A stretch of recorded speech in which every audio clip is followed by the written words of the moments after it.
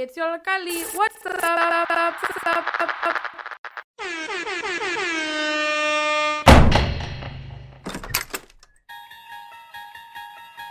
Welcome, we are presenting another episode of CPS.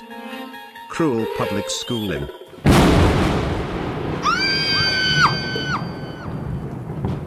It is the middle ground between unrest and discipline. Between injustice and corruption. And it lies between the pit of a student's fears and the summit of their knowledge. Excuse you. This is the dimension of education.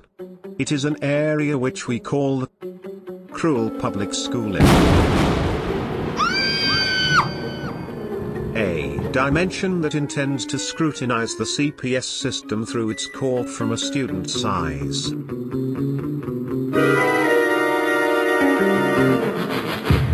Hey guys, welcome back. Remember, this is Cruel Public Schooling, a segment where we aim to focus on any corruption, injustice, or anything new that might affect any CPS student, teacher, or parents. In this episode, we're kind of aiming to focus more on the discussion of remote learning as we did like last week and all that. And specifically in this episode, we kind of aim to focus on just things that might affect kindergarten and pre-kinder students, teachers, and parents. And I do think this is very important to discuss just because it's kind of like the development stages of a kid, of a child. And just how having this pandemic going on might alter or affect the students. And how just like the classic learning style might be, just molded into something new that potentially might fit the modern era, or just, kind of mold it into something that might hopefully doesn't affect like the development stages of a child. And this episode will be a part 1 and part 2. And we do also have 2 great interviews with a pre-kinder teacher and a kindergarten teacher who give us a little insight about what is happening with their remote learning program. Trying to cater it more so a lot of the students won't be affected by this and just, still maintain that bond and that learning experience that you experience when you're in pre-kinder and kindergarten. So without further ado, we have an interview with kindergarten teacher Jennifer Klonsky, who is a teacher in Little Village. And yeah, let's just get right into it. So I'm Jennifer Klonsky. I'm a kindergarten teacher. I just finished 25 years of teaching in CPS. I am also a CPS alumna, and I am the mother of a CPS alumnus. First question, what is your goal as an educator? My goal as an educator is to cultivate an intellectual curiosity, create meaningful experiences for young people, to help guide children to pursue what fascinates them and learn more about it, and to help provide the tools and opportunities for them to do that. Because I teach young children, I think it's really important to do that in an environment that is playful. I think it's important to build kids' ability to use language, to talk about their experiences. I am a dual language teacher, so to talk about their experiences in 2 languages and ask questions in 2 languages and explore their creativity through art and music. There's probably a lot more, but I have a lot of goals. Okay, so we'll be going on to the next question. And can you describe us a regular day in your classroom? So in a regular day in my classroom, the children come in. We have a fairly relaxed start to the day. Children eat breakfast in the classroom. So kids who are hungry eat. Kids who are not hungry choose another activity like building with blocks or drawing or curling up with a storybook. Then after a little bit of time to sort of ease into the day, we form a circle on a big rug and we all sing together and dance together and do some movement activities, maybe play a game. So some of that is about language practice, learning how to, name your body parts in Spanish. Some of it is just about being together in community and cooperating. Then we'll go on to some daily math routines, counting the days of the week, looking at, not the days of the week, the days of how many days we've been in school, looking at a pattern on our calendar, looking at the seasons changing, things like that, right? Then, been so long since I've been in a classroom, I'm trying to remember what usually happens after that. They might go to library or art class. At my school, we have the fortunate opportunity to work with teaching artists. So perhaps a music teacher or a theater teacher will come in and co-teach with me. We have a block of math time that's really play-oriented. It's a lot about building and drawing and figuring out shapes and counting, through games, figuring, rolling a dice and matching up the numbers and things like that. I incorporate a lot of self-directed play in my classroom. And so as much as I can give kids the opportunity to choose an activity to learn through, I will do that. We have a garden at school, so we go spend time every day in the garden, and this is year round. As long as the weather's not dangerous, we go outside, check out the trees and dig for worms and look how the plants are growing and changing. Kindergartners love earthworms and roly-polies and things that you find if you turn over a log or a rock. And so it's important to me for them to explore that. And so we'll do projects around things, they'll discover something and we'll build a project around it. Last year lent us his vermicomposter box. So we were able to have his little worm farm in our classroom for a few weeks. And so the kids were able to dig out worms and put them on the tables and watch what they do and build worm labyrinths for them to go through and things like that. So a lot of learning through exploration. That's so cute. It's cute, but there's really heavy intellectual lifting going on. People look at it and go, it's cute. It's super cute. We raise cute to an art form. I also teach ukulele to my students.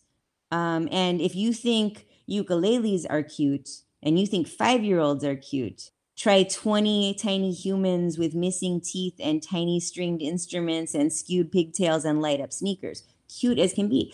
But also it's a vehicle for real exploration in depth, right? Worms are important, right? Because worms make it possible for things to grow, right? The connection of living things on the planet gives kids an environmental consciousness, a curiosity about science. Playing a musical instrument gives kids a capacity for creative self-expression, but it also helps them understand how sound works. So it's cute, but it's also deep. Yeah, I totally agree with that. So next question is how have you been adapting to remote learning and how is going to look like? So it's hard. It's really hard, especially because of what I'm talking about, because so much of the way I teach and so much of the way young children learn is about sort of experiences and exploration and getting your hands on stuff and getting dirty and running as fast as you can and evaluating risk. Will I get hurt if I stand on this log? Kind of stuff like that. Making stacks of things, comparing, right? There's all this stuff you can only do by putting your hands on things. It's really hard to engage that way through a screen. I'm really glad that CPS made the call to go remote because I don't believe it's safe for us to be back in classrooms together. A lot of what makes it so unsafe to be in a kindergarten classroom, live and in person, is the same stuff that makes kindergarten what it is. Singing collectively turns out to be as dangerous as coughing in someone's face. Singing projects your droplets very far. 50% of the day we're singing. Most of what I say, I sing, right? Kids sing all the time. We dance together. We hold hands.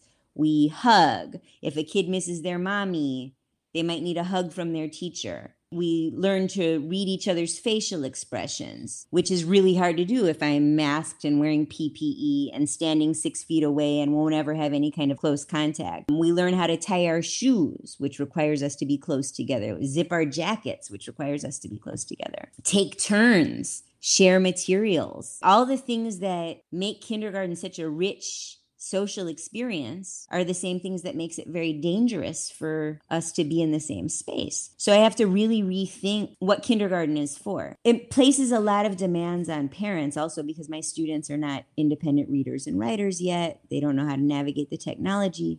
And I think that the healthiest way to teach remote is to do some live meetings with kids online so that they can see each other's faces and we can do some collective activities so we can build community so kids can feel like they're together even though they're not. But in terms of engaging learning, I think a lot of it is stuff that has to be done off screen. So I'm trying to develop ways for them to do projects that don't require them to be on a screen and use the screen as a way to share their projects and interact with each other's work and with each other. One of the things I did last spring that I was really proud of, that I think I can do better now that I've got good planning time, is we made a little TV show, and we called it the Kindergarten Show. Students were responsible for deciding what they wanted to perform or present, recite a poem or sing a song or do a dance or show us the flowers in their yard or how they help around the house or whatever. And their grown-ups had to record them speaking or singing, making, doing their thing, send me the videos. And then I would edit the videos all together in iMovie. And I would share it on our classroom's private page so that nobody but the kids and the families could see it. I wish everybody could see it because the kids did some amazing stuff. One student taught us how to cook an egg. One student taught us how to make a volcano. There was a lot of dancing, a lot of cool dance moves, some puppets. It was very cool. And so that was one of the ways I thought of, to get kids off the screen, but still use the screen, right? So they weren't just tied to a computer screen.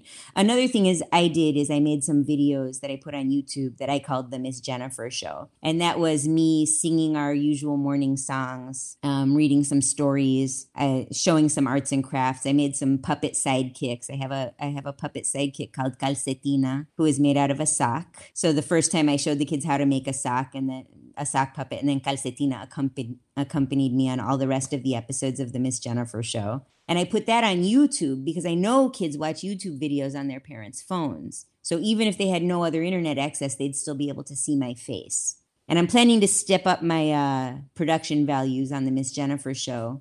I'm going to get a ring light and an external mic, and maybe paint a wall green so I can have a green screen, stuff like that. Because it looks like we're going to be doing this for a while, right? That's wonderful. I love that all. But okay, so going on to that, I was like, do you think kindergarten kids can benefit from this new system, or what are the downsides of this? Well, so yes, I think they can benefit. I think I can teach however I have to teach. But I think what teaching means becomes a different thing. And I think what learning means becomes a different thing. I think we have to get over the idea that children are only learning when they are in a classroom, which that was true before the pandemic. Children are learning all the time. They're hardwired to learn. They're hardwired to learn through play. And if they're having experiences, they're learning through those experiences, right? It's harder to teach in an experiential way through a screen, but it is not impossible. And since it's important to do that right now, yes, it's possible and important. I think school is valuable even when it takes place on a screen. I think making connections with other students and with adults who are not your parents is important and valuable. But I think what we usually think of as learning as this thing that can be quantifiably measured on some kind of test is not what this is.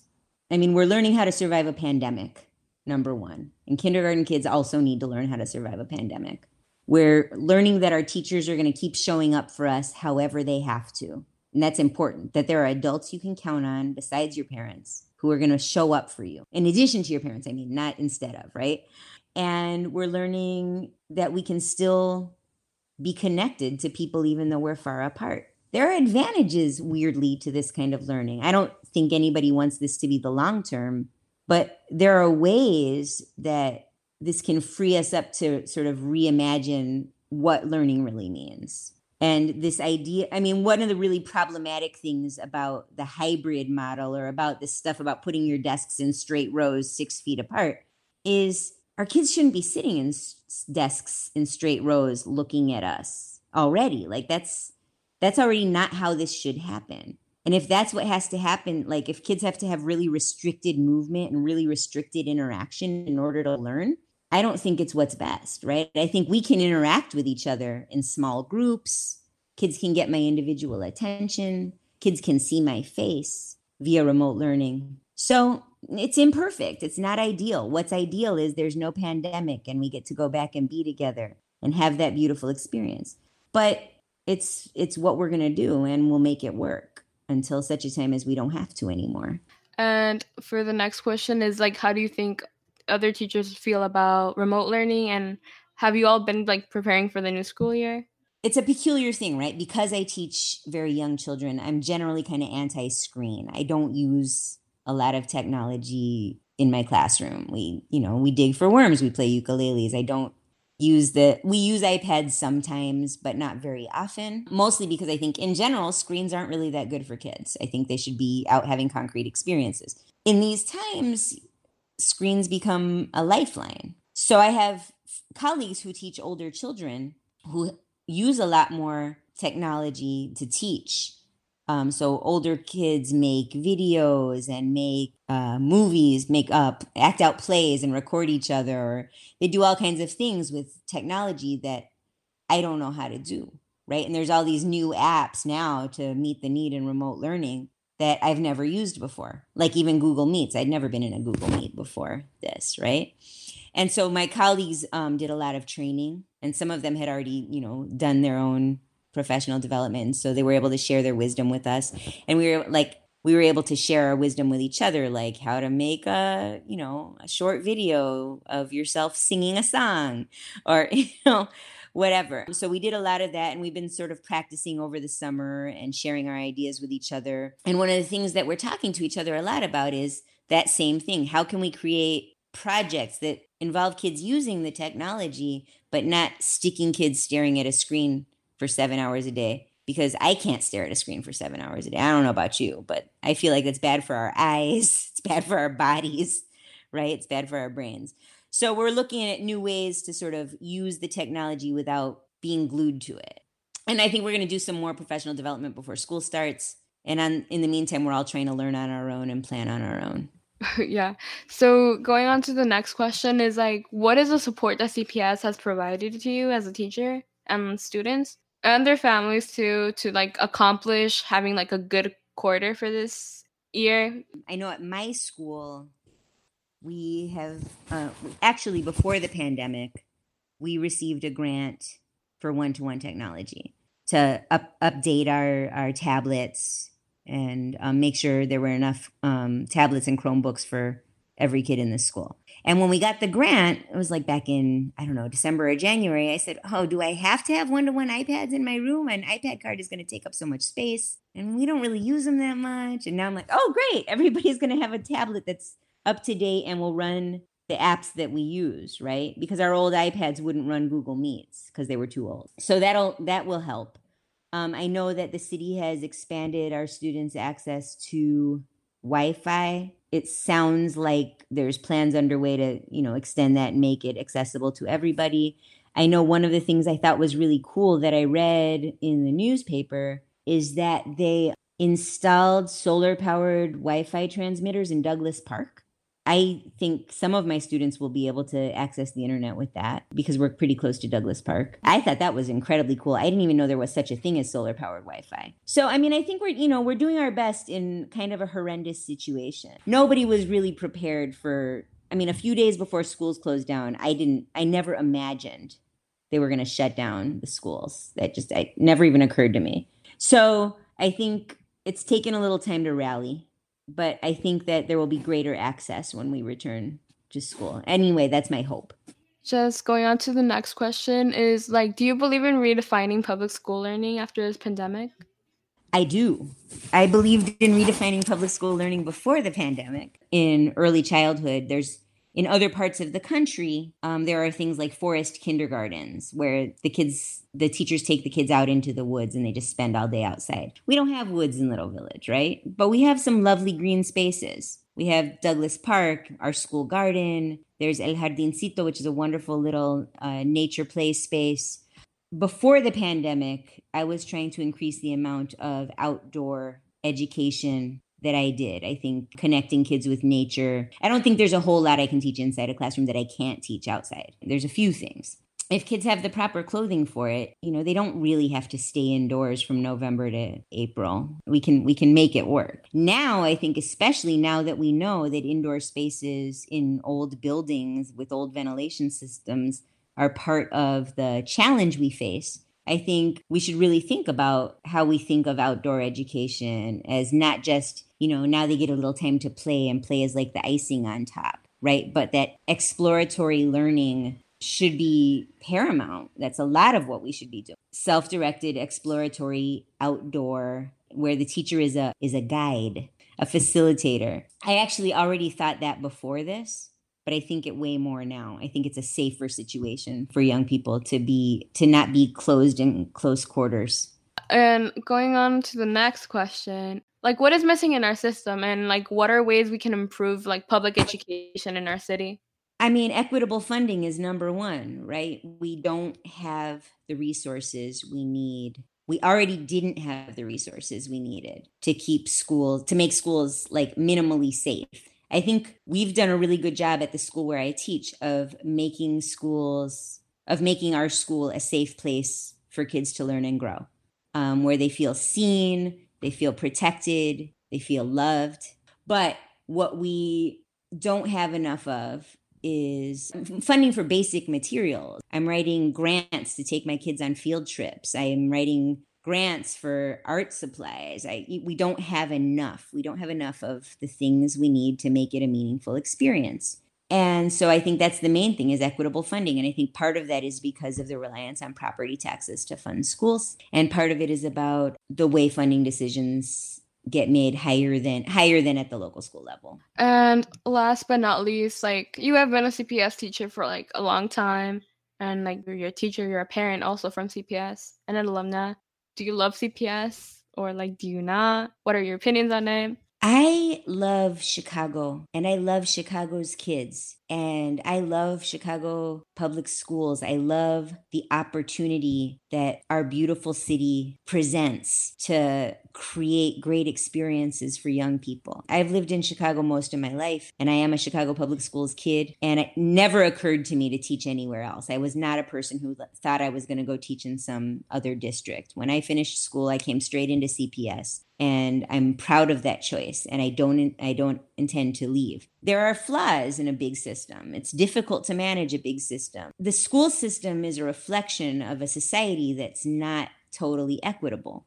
And schools can't really fill in all the gaps that get left open, right? So we provide a lot. Our kids are hungry. We feed them. Our kids need winter coats. Somebody donates winter coats. Our kids all get winter coats. We fill in a lot of gaps, but there's a lot of gaps. And that's because that's kind of the way it's made, right? I'm proud of the work I do. I'm proud of being a CPS teacher. They will roll me out of there someday. I won't leave willingly. And I love Chicago kids. I think Chicago kids, I can't compare them to other kids because I really only know Chicago kids, but Chicago kids are my favorite kids. And like, just another more question, like, have you ever seen change in CPS, and like, is there actually hope for our public education system? I believe there is. I have seen change. There's a couple of things that give me reason to be optimistic. One is that the school that I work at is a school that was founded by a group of educators and parents who saw a need and an absence in our community for a school that was culturally responsive,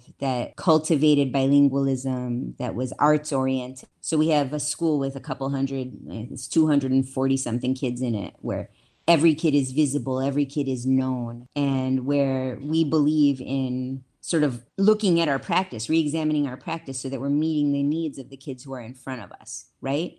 So that means we're always growing. As educators, we're always growing. And I think that's important to recognize, that the people who are doing this work, we're really working hard to do it well. The other thing that gives me reason for hope is that we've won some pretty significant gains, right? We've got a promise to have nurses in every school building, social workers in every school building. It's a big system. Change doesn't always happen fast, but I think there's people doing the hard work, and I think young people are using their voices to make demands, and I think that's what we're here for, right? We want children to young people. I shouldn't say children because some of you are not under 18, right? But we want young people to be able to use their voices to shape the world they want to live in. And I think, things like young people making a radio show and exploring education issues, that's powerful.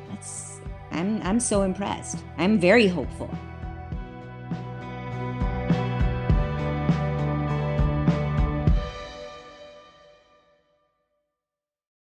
And we're back. Hope you enjoyed this interview. I found it very interesting. I had like a great discussion with her. A lot of it like triggered like my memories from like pre-kinder and how like in kindergarten just how fun and like interactive it was. So I do kind of have like sympathy for like a lot of these, young children who kind of won't experience that same thing I experienced. But I just see how much this teacher is actually trying to like still maintain that interest to her students, and I'm making like a very traditional way where it's just you connecting on like, on your computer for like an hour or two and just sitting there.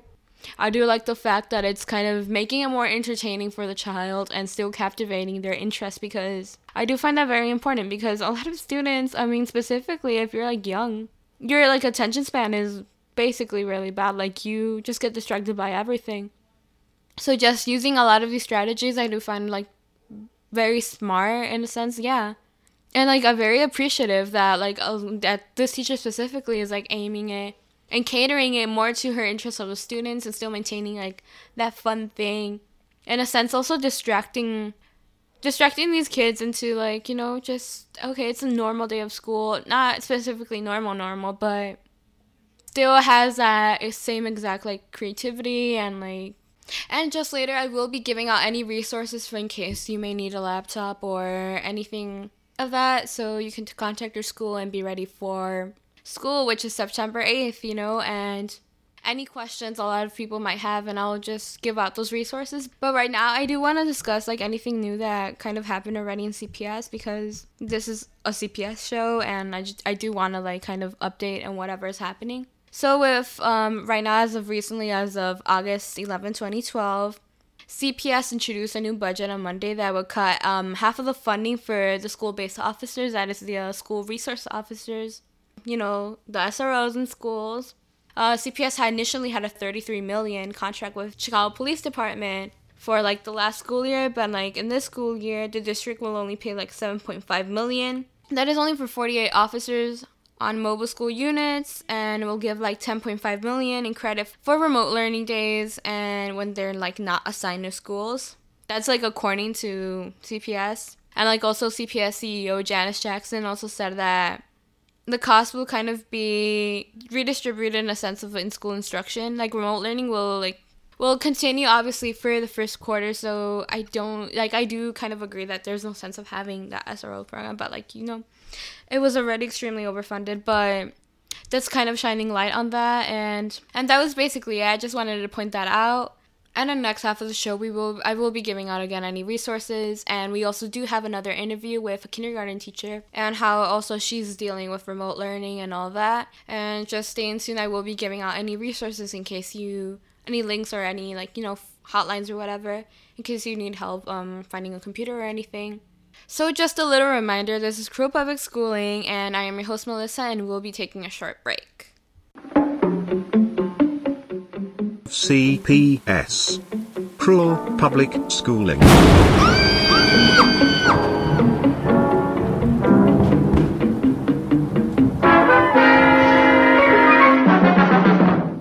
Welcome back. This is Cruel Public Schooling, a segment where we aim to focus on any corruption, injustice, or just anything new that might affect a CPS student, teacher, or parent. And next up, we do have an interview with Vanessa Saucedo, who is a pre-kinder teacher at Little Village. And we'll just be asking her just how she's dealing with remote learning and how she thinks she's going to tackle just being a pre-kinder teacher, knowing and acknowledging that it's the first time for her students to attend school. So without further ado, let's listen to that. Well, my name is Vanessa Saucedo. I'm the bilingual pre-K teacher at Telpochcali Elementary School in Little Village. And I've been teaching in CPS since 2011.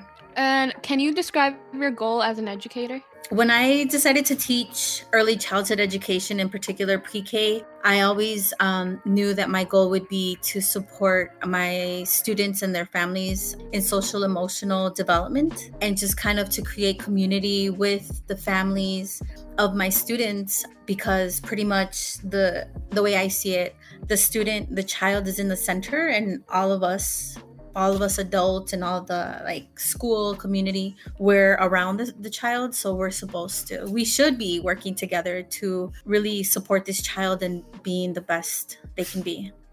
Can you describe regular day in your classroom? So I have a full day pre-K class of 20 kids. And we start at 8 o'clock in the morning and we end at 3 p.m. And so pretty much in the morning we start with breakfast, to toothbrushing. We have our morning meeting. Then they have like their specials where they go out to art, music, or gym. Then we have our day is pretty much, it's not as departmentalized as in other grades because I do centers. So pretty much for the morning before lunch, I have a center, a reading center, a math center, and like a hands-on center, which is like science-based and exploration. And so I do those in the morning. And that's when I focus on small group instruction. And then we go to lunch. After lunch, they have a nap. And then in the afternoon, we do physical education. So we work on that. We work on physical education. We do music and movement and whatever activity we couldn't wrap up in the morning. Like if I'm going through groups and I'm trying to assess children, I kind of continue that in the afternoon. And the children that I'm not working with, they are pretty much involved in free play where they can choose their activity while I'm working with a specific group. And then they go home. Next question. What do you think is like the biggest learning challenge from this pandemic? And like, is it changing the education system? I believe that the biggest challenge, especially for myself, that I work with the youngest children, is just kind of not being physically present with each other, because I feel like so much of our learning is hands-on, not only in the physical development aspect, but just like helping them like learn to be autonomous in the classroom, learning how to kind of button their pants, wash their hands the right way, brush their teeth, and also just really supporting them socially and emotionally when they're having a rough day, like being able to hug them, being able to help with the separation anxiety, just kind of having fun. We're very hands-on, especially in our classroom.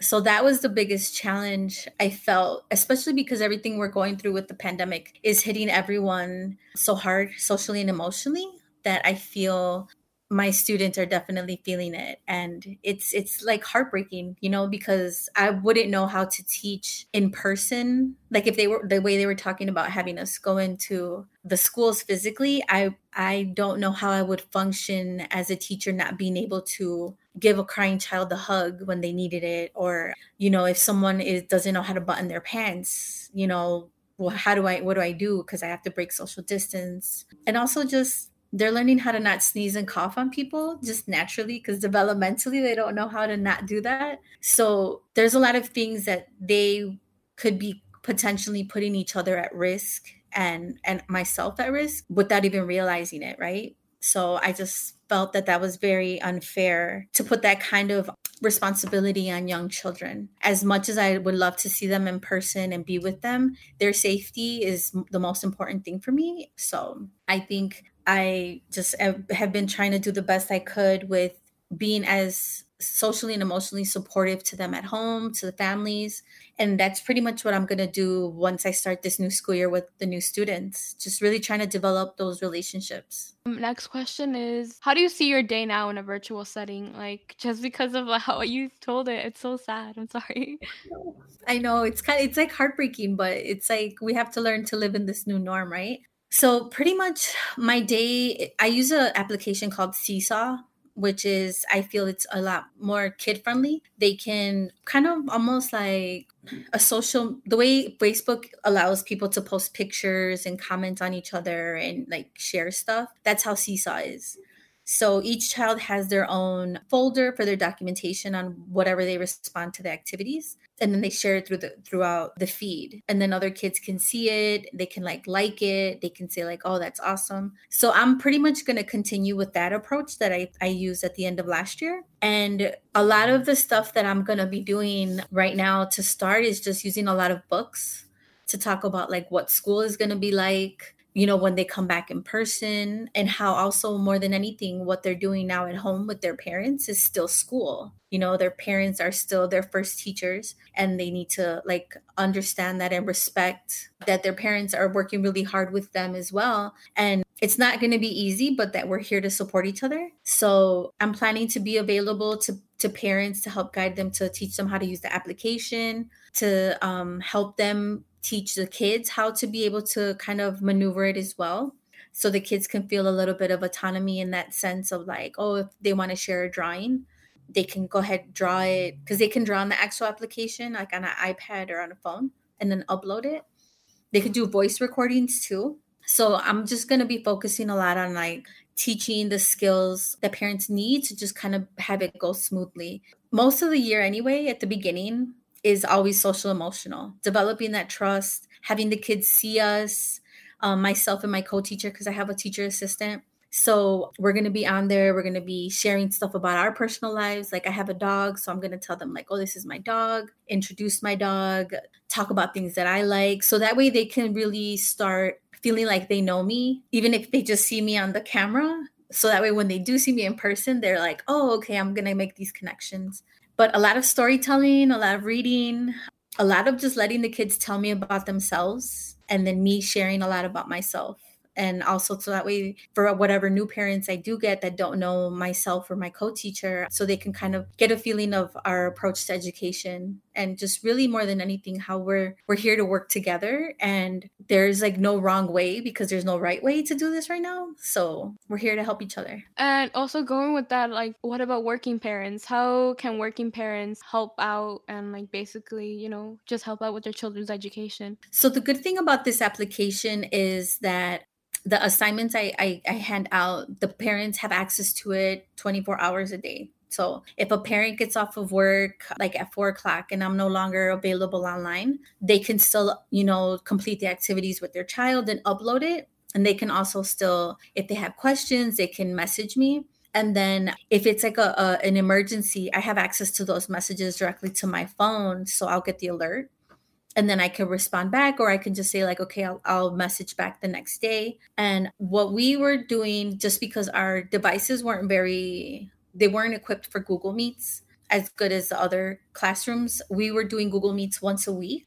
And so that way we gave families time that if they wanted their child to participate, to try to figure out who can help them, log on and be there with them. And if for whatever reason they could never log on to the Google Meets because of the work schedule, we can develop something after hours. So it kind of would be like after hour appointments. So my co-teacher and I were pretty much on the same page in regards to that. We definitely want the parents to be able to come out to us, to reach to us, but also we want them to kind of maintain a schedule for themselves so that they don't feel like they have to be online all day, every day, the same as us, because everybody has other things to do. But it's like a case-by-case scenario. That's when I talk with parents and I'm just like, let me know if you're working. How can I support you?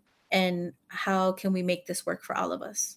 What do you think is the biggest learning challenge for this pandemic? And like, how do you think it's changing the education system more on like pre-K level? I think the biggest challenge is just the lack of the resources our students need to really be able to feel a part of everything that's happening, right? Like I was saying, the devices we had, the iPads we had are really old. So a lot of them couldn't even get on Google Meets. So we would have to like set up through the parent's phone or something. But I definitely feel the resources, because I also had a couple of parents that were put on the waiting list to get internet because so many people were trying to get internet at the same time. So I think they're just things that if we would have addressed it as a city before, we wouldn't be struggling. Like if we had citywide free Wi-Fi, that wouldn't be an issue, because parents, even if they couldn't get on an iPad or a laptop, they can access the learning app that I use on their phone. So they would still be able to use that, and that would only be temporary, right? Because then also the city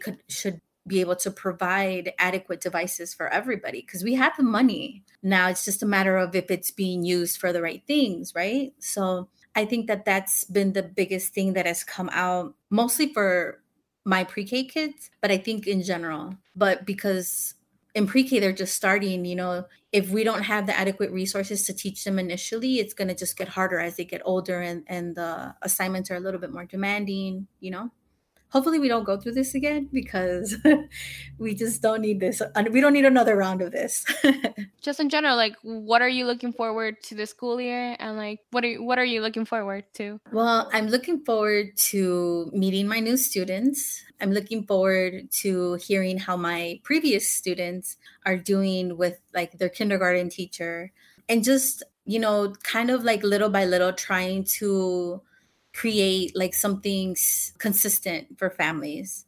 So I'm looking forward to the conversations of getting to know the families, the new families, getting to know the new kids. I have a lot of kids that are siblings of previous students. So I'm eager to get to know their personality, because a lot of people tend to assume like, oh, they're brother and sister, they might be the same. And it's like, no, like this, like the little sister is a complete opposite of the brother that I had. I'm just eager to get to know them. That's pretty much it. And hopefully getting back in the classroom once it's safe to do so, so we can try to, do all the things we can't do via remote learning. And how do you and other teachers feel about going like remote learning for this quarter? Well, based on the conversations we've had during like our school meetings and like during the LSC meetings, we definitely felt that remote learning was the best option, just because our school in particular, I mean, I think our whole community, our zip code in Little Village got hit really hard, but our school lost we lost like 4 people from families to the virus. So it was very consuming, emotionally consuming. And we definitely do not want to put families at risk like that. We had a lot of, whenever we would meet weekly, we would just talk about like what families we were able to get a hold of, who haven't we been able to get a hold of, who was sick, who was not sick, who needed, food, who needed devices. So as a school, I'm happy to say that we all agree on the importance of just being healthy and alive. Like, let's get through that part first. And then after that, we'll start talking about, grades and just things like that, that really at this point, in our opinion, we felt were not as important as just staying healthy and alive. And there was not one teacher that wanted to go into the building in person. As difficult as remote learning can be in teaching, we definitely knew it was the best option. We didn't want anyone else to get sick. We didn't want to lose any more community members. We had a couple teachers that got sick. So it was pretty scary. And I think we all agreed to try to minimize that risk as much as possible.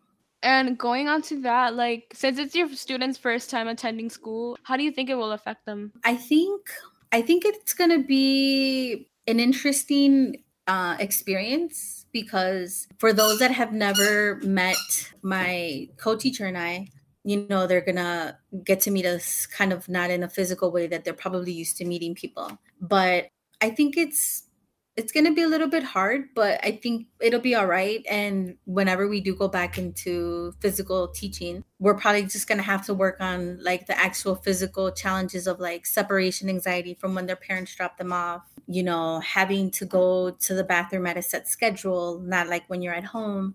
So I think it's really, more than anything, is just kind of building up that trust and that consistency, and also from families and parents to kind of just continue to participate and not like feel that what we're doing in pre-K is not important, because it still is. And more than anything, the social emotional aspect. And going on, I was like, since you're a pre-K teacher, like, do you find it more difficult to captivate a student's attention as like compared to other kids? I think I like to believe that the gifts I have as a teacher are perfect for pre-K.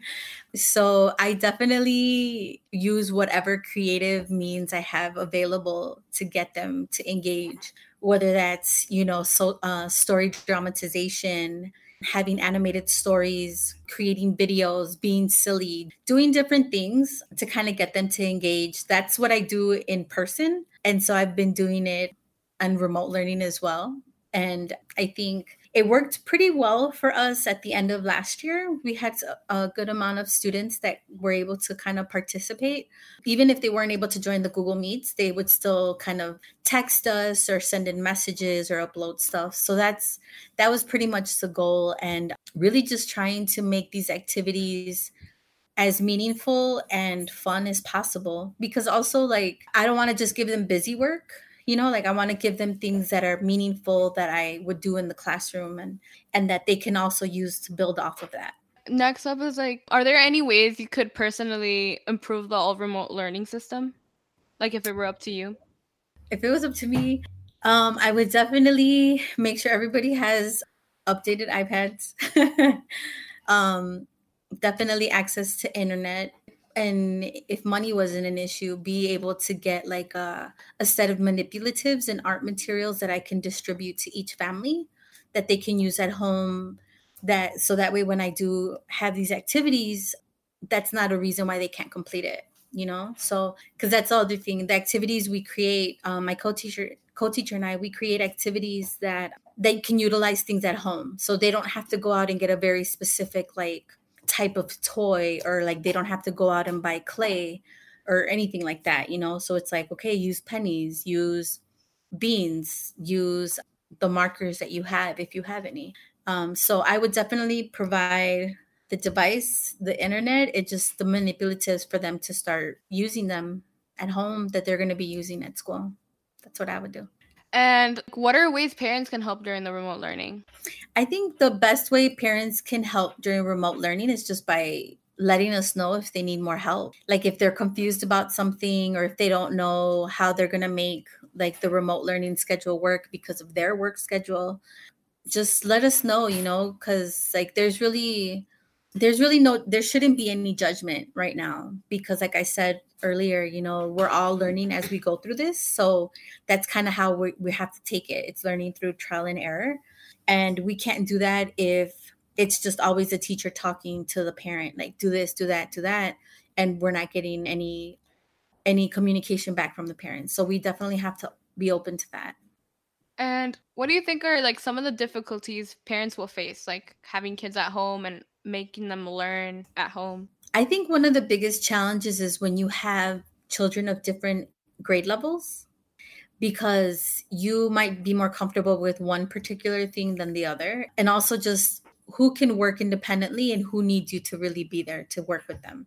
For example, the activities I ask of my students to do, most parents can help the kids do it, but they need to be there to help the kids like initially start to upload it and things like that. So that's where it gets challenging, because if they're busy with work or they're helping other kids, that's where it gets a little tricky. But I think it gets a little trickier also as you go up in grades, especially like with like math, because of whole Common Core thing, how they just flipped how to do math like on its head, and everybody has to relearn how to do it this new way. So that's, I think, a big challenge, because parents they have every reason to feel intimidated by this new way of doing things, because I feel intimidated. And that's that I'm a teacher, but I don't teach that. So it's definitely scary. And like what are better ways parents can communicate to teachers, and like how should they approach that in case they need help or anything like that?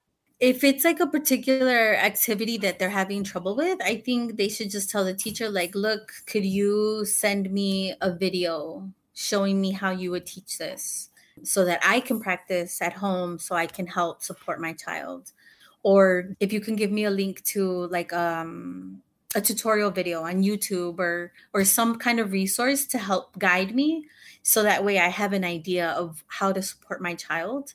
I think that's probably the best way, because we can't expect them to know how to do something they've never been exposed to.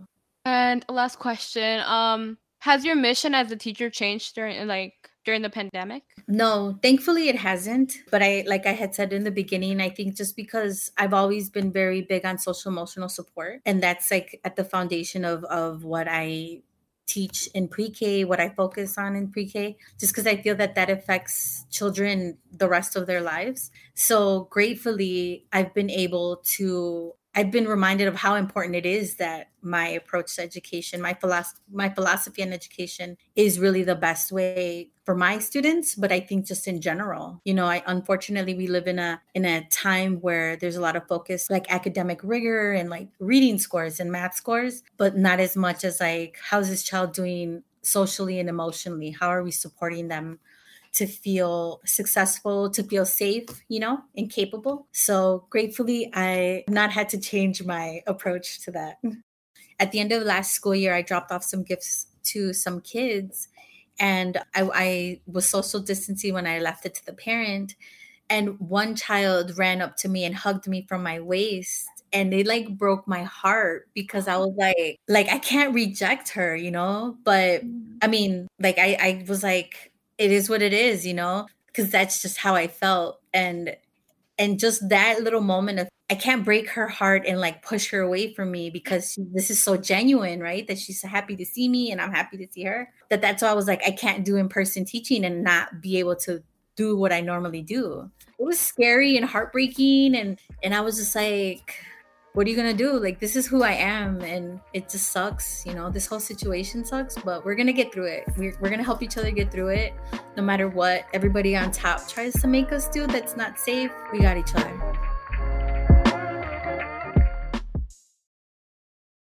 And welcome back. I hope you enjoyed this interview. I enjoyed it so much. I did find it like a very interesting perspective when it comes to how that relationship between your teacher and just the student is actually very crucial, and it's sort of confidence when you're first entering in school and you're trying to trust other adult figures, and just accepting that you're going to be there for like a good 18-16 years. You have to just start having that relationship with your teachers and like your peers. In my opinion, it's one of the most crucial parts because that's how you become more social. That is like how a lot of these kids start developing friends and all that. So I do feel bad for these like little children because, you know, it's not the most typical thing that you might experience with that. So I did enjoy this interview a lot. It just really opened like a new perspective of that, how this year might affect a lot of these students.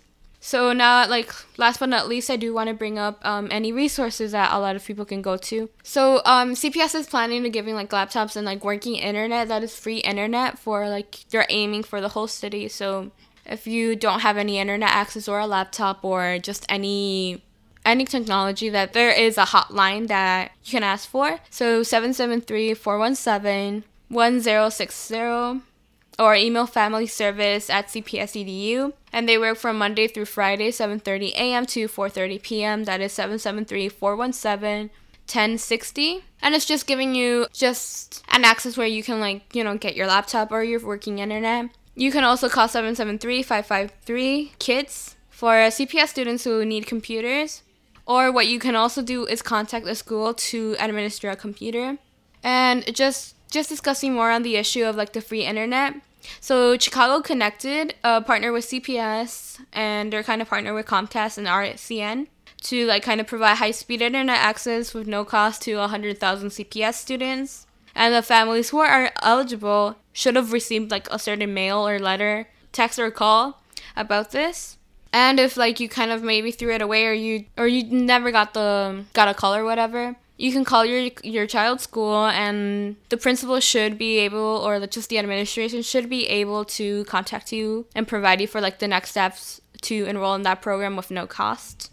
Also, last but not least, I do want to give another one for the school lunch program. If you have reduced price meals or whatever when you were in school, that you can apply for the PEBT SNAP benefits one. And it's also just basically just helping out with food if you're your child is 3 to 17 years old or attending high school and obviously qualifies for the reduced lunch program. And you just apply to www.dhs.state.illinois.us.